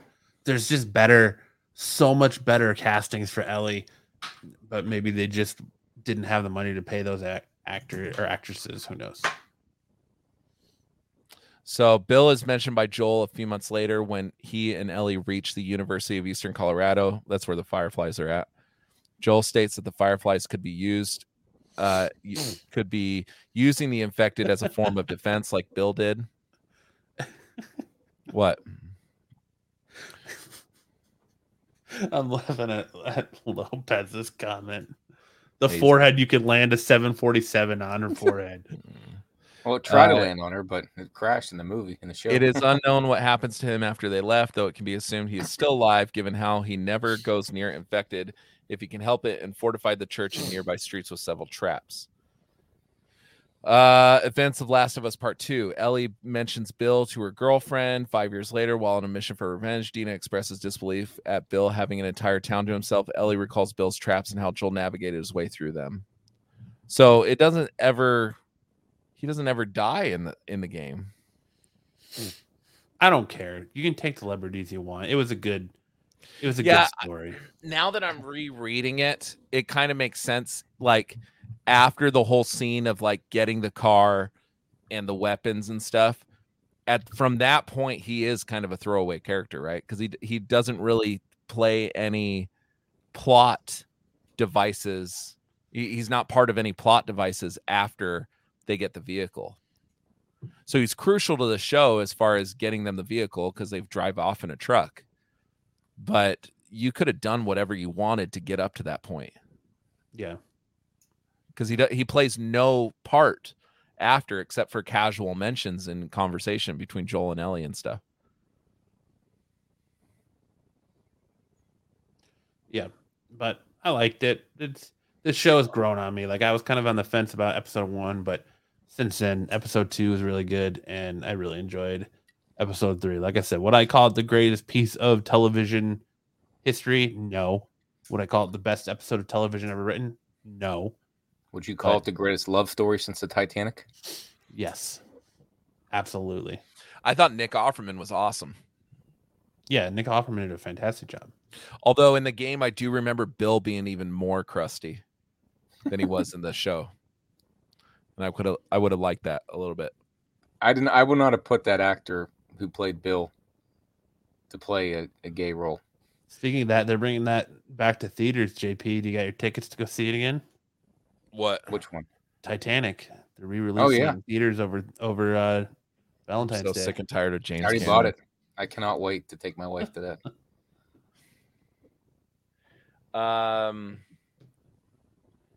Yeah, I mean, it was a good episode. I kind of feel like it was a very long episode to explain how they get a truck. Because that's really the only like lasting effect of that episode is, oh, Joel and Ellie have a truck now. Well, I have to tell you that in the one scene halfway through when Bill, right, the crusty guy, gets shot, how did he survive that? He got shot right in the stomach. Right? They don't show much. Like none of those guys were versed in medical stuff. Bill would have been more versed than Frank. We really don't know what Frank's profession was before he met Bill. Yeah, but it wasn't like he jumped on trying to, fix the wound. It just, I don't know. I think that would have killed in another show. Someone gets shot in the stomach, you're done. I just think that's. And I feel like they kind of allude to it a little bit because Frank gets Parkinson's and he kind of self-diagnoses his Parkinson's and kind of is, as you see it, is in a way treating himself until the point where he doesn't want to live like that anymore. So, well, the whole reason it's not even that he doesn't want to live like that anymore. It's the fact that he's like, that's my last medication. Yeah. So he kind of takes it as a fact of there's no treating myself anymore because the medication I need is gone, which isn't something that's talked about often in these zombie post-apocalyptic things is people with debilitating illnesses. What do they do when the medicines run out? Yeah. So Hartman brought up a good point. He says the radio plays that song at the end of episode 1 because they're dead. Is it because they're dead or is it because they're being attacked at night? Because it doesn't really establish a timeline. No, the attack is 10 years prior to them dying. Is it? Yeah. I gotta watch that episode again. So yeah, okay. The attack happens because when he gets shot in the gut, he puts him on the table. It doesn't even tell you what happens at the end of that fight. It's just all of a sudden it's that's right. You're right. Yeah. Because I haven't watched it since Sunday. I only watched it once. So yeah, I would say the radio is indication that they killed themselves. There you go. Good job, Hartman. Yeah, I just thought how well written the dialogue was in this episode. Like there was points that kind of made me laugh. There was points that I understand that it was a very progressive idea, the whole episode being based on two men, especially in a show that's geared towards male, video game. Sometimes, and I'm not trying to say us on this show are, but you typically see like people invested in the video game culture and comic book culture. Like you see a lot of like bigotry and stuff like that. And to put this kind of episode in this kind of show where a large part of your audience could be these stereotypical people that all three of us have met at some occasion, right? And to put a gay romance for an hour and a half in this episode, it seemed very progressive to me. But what I liked is it wasn't too, it was done in a way that wasn't like too over the top either. We've seen a lot of projects come out with gay centric characters where it's so over the top and it's almost perpetuating a stereotype. This in no way perpetuates any sort of stereotype when it comes to gay men, right? Like, what was the movie that just came out that flopped in theaters? Bros? Yeah. Bros is very stereotypical, is perpetuating the stereotype, or a lot of this stuff is. I can't even watch Queer Eye for the Straight Guy because I think it's so stereotypical, right? But this is they're just two guys being dudes and dudes being guys. Essentially, it was kind of refreshing to see this kind of story told in that fashion where they're like, do we need Bill to come out in fucking a sparkly trench coat? No, we don't. No, says it looked like they were just two dudes in love and they were manly, if that makes sense. Well, it seems like You guys understand what I'm saying? I'm trying not to sound like I get it. We're not trying to get. We don't need Jack McFarlane and Will from Will and Grace. It was a different take. I'm tired of that story. I'm tired of that portrayal because they're not all gay people are flamboyant in your face. And I have stop it. Just stop it. Stop it, silly goose. They're not all Mr. Slave from South Park. They're normal people. Like I don't have many gay friends, but I have enough to know that the majority of them don't act like that. Right. Some of them do. I mean? Like, yeah, and that's fine. Whatever. I've met some that are very butch and straight laced, and then I've met some like Cena Grace. He's one that's very out there, and like RuPaul was for a long time. But there are a lot of gay men that are very much into hunting and fishing and just cars and everything that you're into. Just their choice of sexual partners is different. They're not flamboyant and in your face. I really did like the episode, and my wife, who tends to be, she grew up in a very Christian household and stuff, so she didn't have a lot of experience with that kind of culture like I did, being in punk rock bands and stuff like that growing up. She was like, oh, that was really good. She enjoyed it, like, and it was kind of a story that she doesn't get to see often, not by avoiding it by any means, but she doesn't get to see that side of it often. And I felt it was very true to my experiences with gay men. Right. That's what kind of experiences with gay men do you have, Lance? That's one of those things I was talking about. You should pull that out. How many pull it out, huh? How many shots in the mouth have you taken, Lance? There's a story here. Even if I did, there's nothing wrong with it, Lance, because I want to hear about this, Lance. Even if I did, there's nothing wrong with it. I'm not saying there is, but I'm just saying that there's some stuff to unpack here. Like I think you're secretly all you have to do is just go. You just got to go ask Max. Yeah. But I just say, like, secretly you're laying some heavy stuff here of your homosexual past. But what was cool too is that like it also didn't push it into the other direction of these guys are just constant manly men all the time either. Like, so it throws in that scene with the strawberries where they're being very sensual and cute with each other. Yes. Do you know what I mean? So I thought it was a very real representation of a typical gay relationship. Yes, it's very much like you're in Max's relationship. We get it. No, it was refreshing. It was good. It was good television. Now, would I say that that's one of the 10 best? What was the article I read? No, it's one just of the the way 10 of best getting episodes ever getting written. hype to it. No, but it was a very good episode, and it could come down to potentially being the highlight of the season. I hope not. Well, not because I'm hoping it gears up the action and stuff, but as far as Right. dialogue is concerned and just like storytelling, because the last episode 2 had way more action than this one. I mean, they were fighting clickers and stuff in episode 2. They didn't really fight any zombies in this one. No. Except for her like playing with that one, slicing his head open, and dude just fought that one-eyed monster that was in the other guy's pants. That's all. Yeah. So I just thought it was a very nice episode, and Lopez likes it. He said, "You brought that home, dude. 100% agree."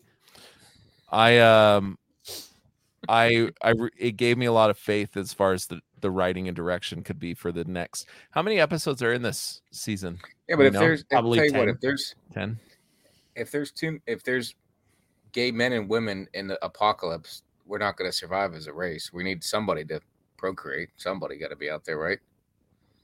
Well, what are you expecting? Like 100% of the population is just going to go gay? I don't understand. How many gay men are out there that still have change, move in the other lane just so that we can procreate. So someone's going to have to, Yeah, but could you tell yourself honestly that and obviously that is so, like, that situation is so above the top, you know what I mean? But in a post-apocalyptic setting, I wouldn't want to bring children into that world.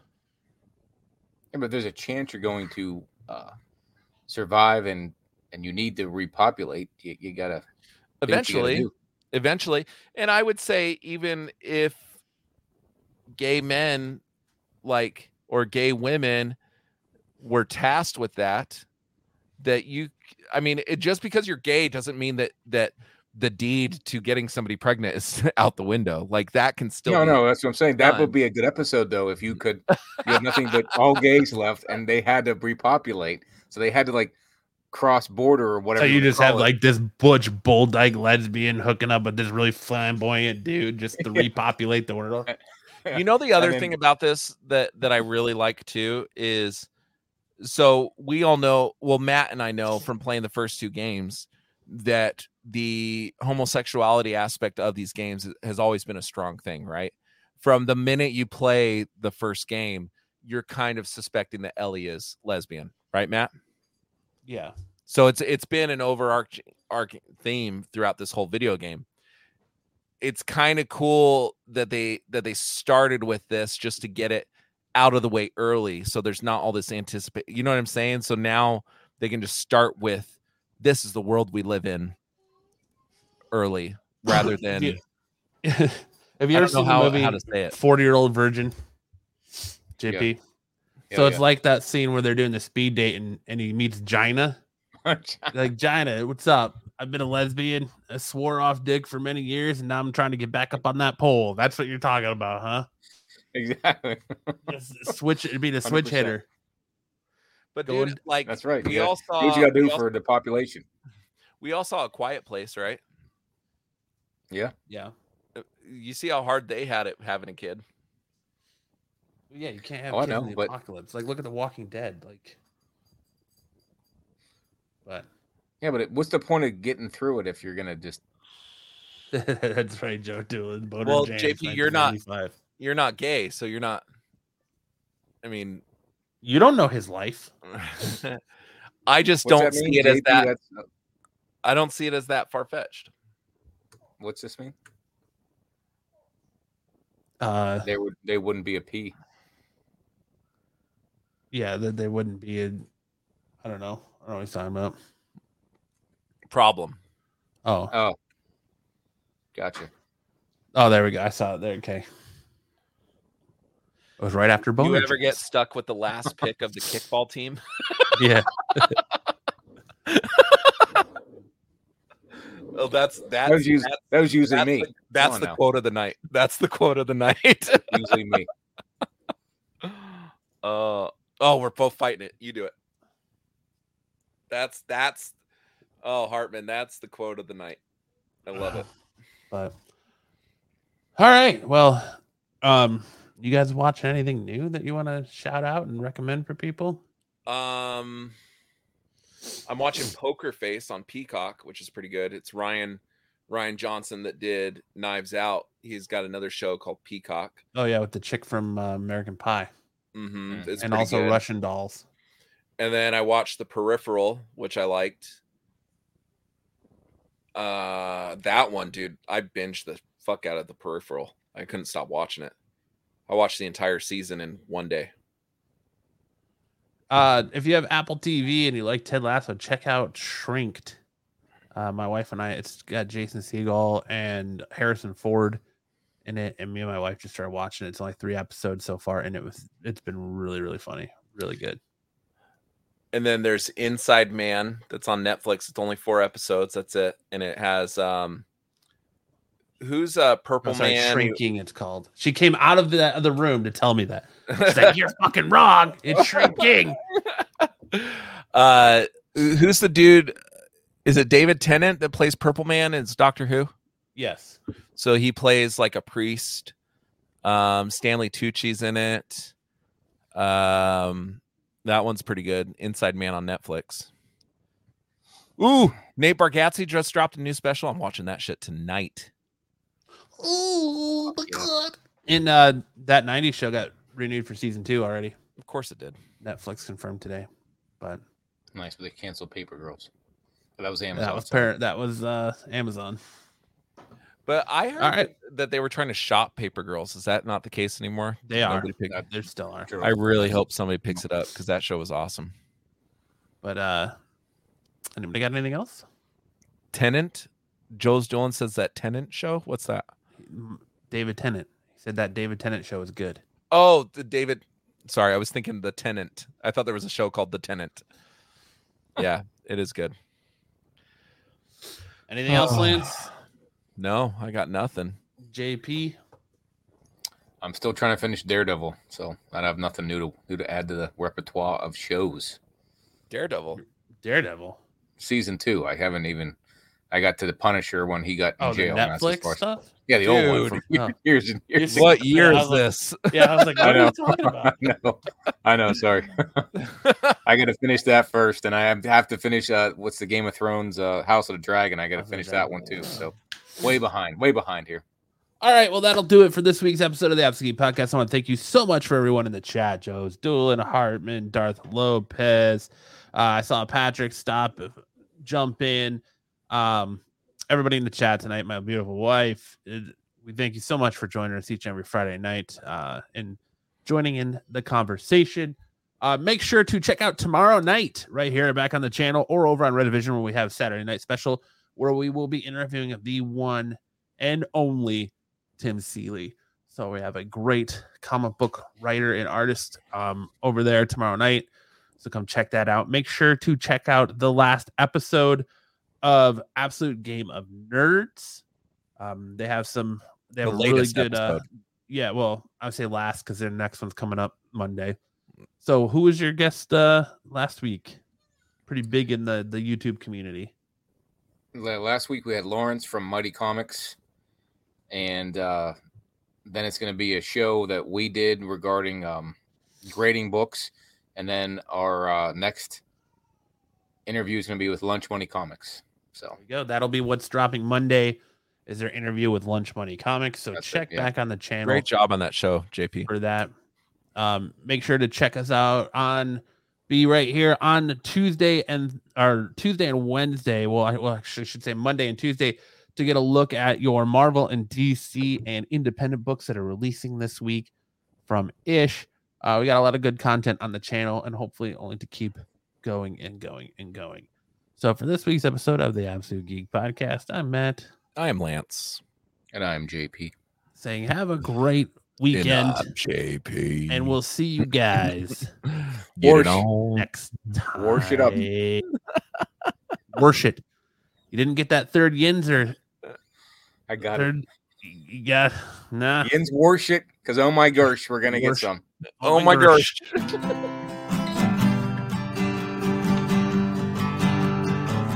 All you freaks and geeks. Come all you freaks and geeks. Let's listen to Absolute Geek. Absolute Geek. We'll go ahead and spread our cheeks. Spread the cheese. And drink And some we're for Cosby wine.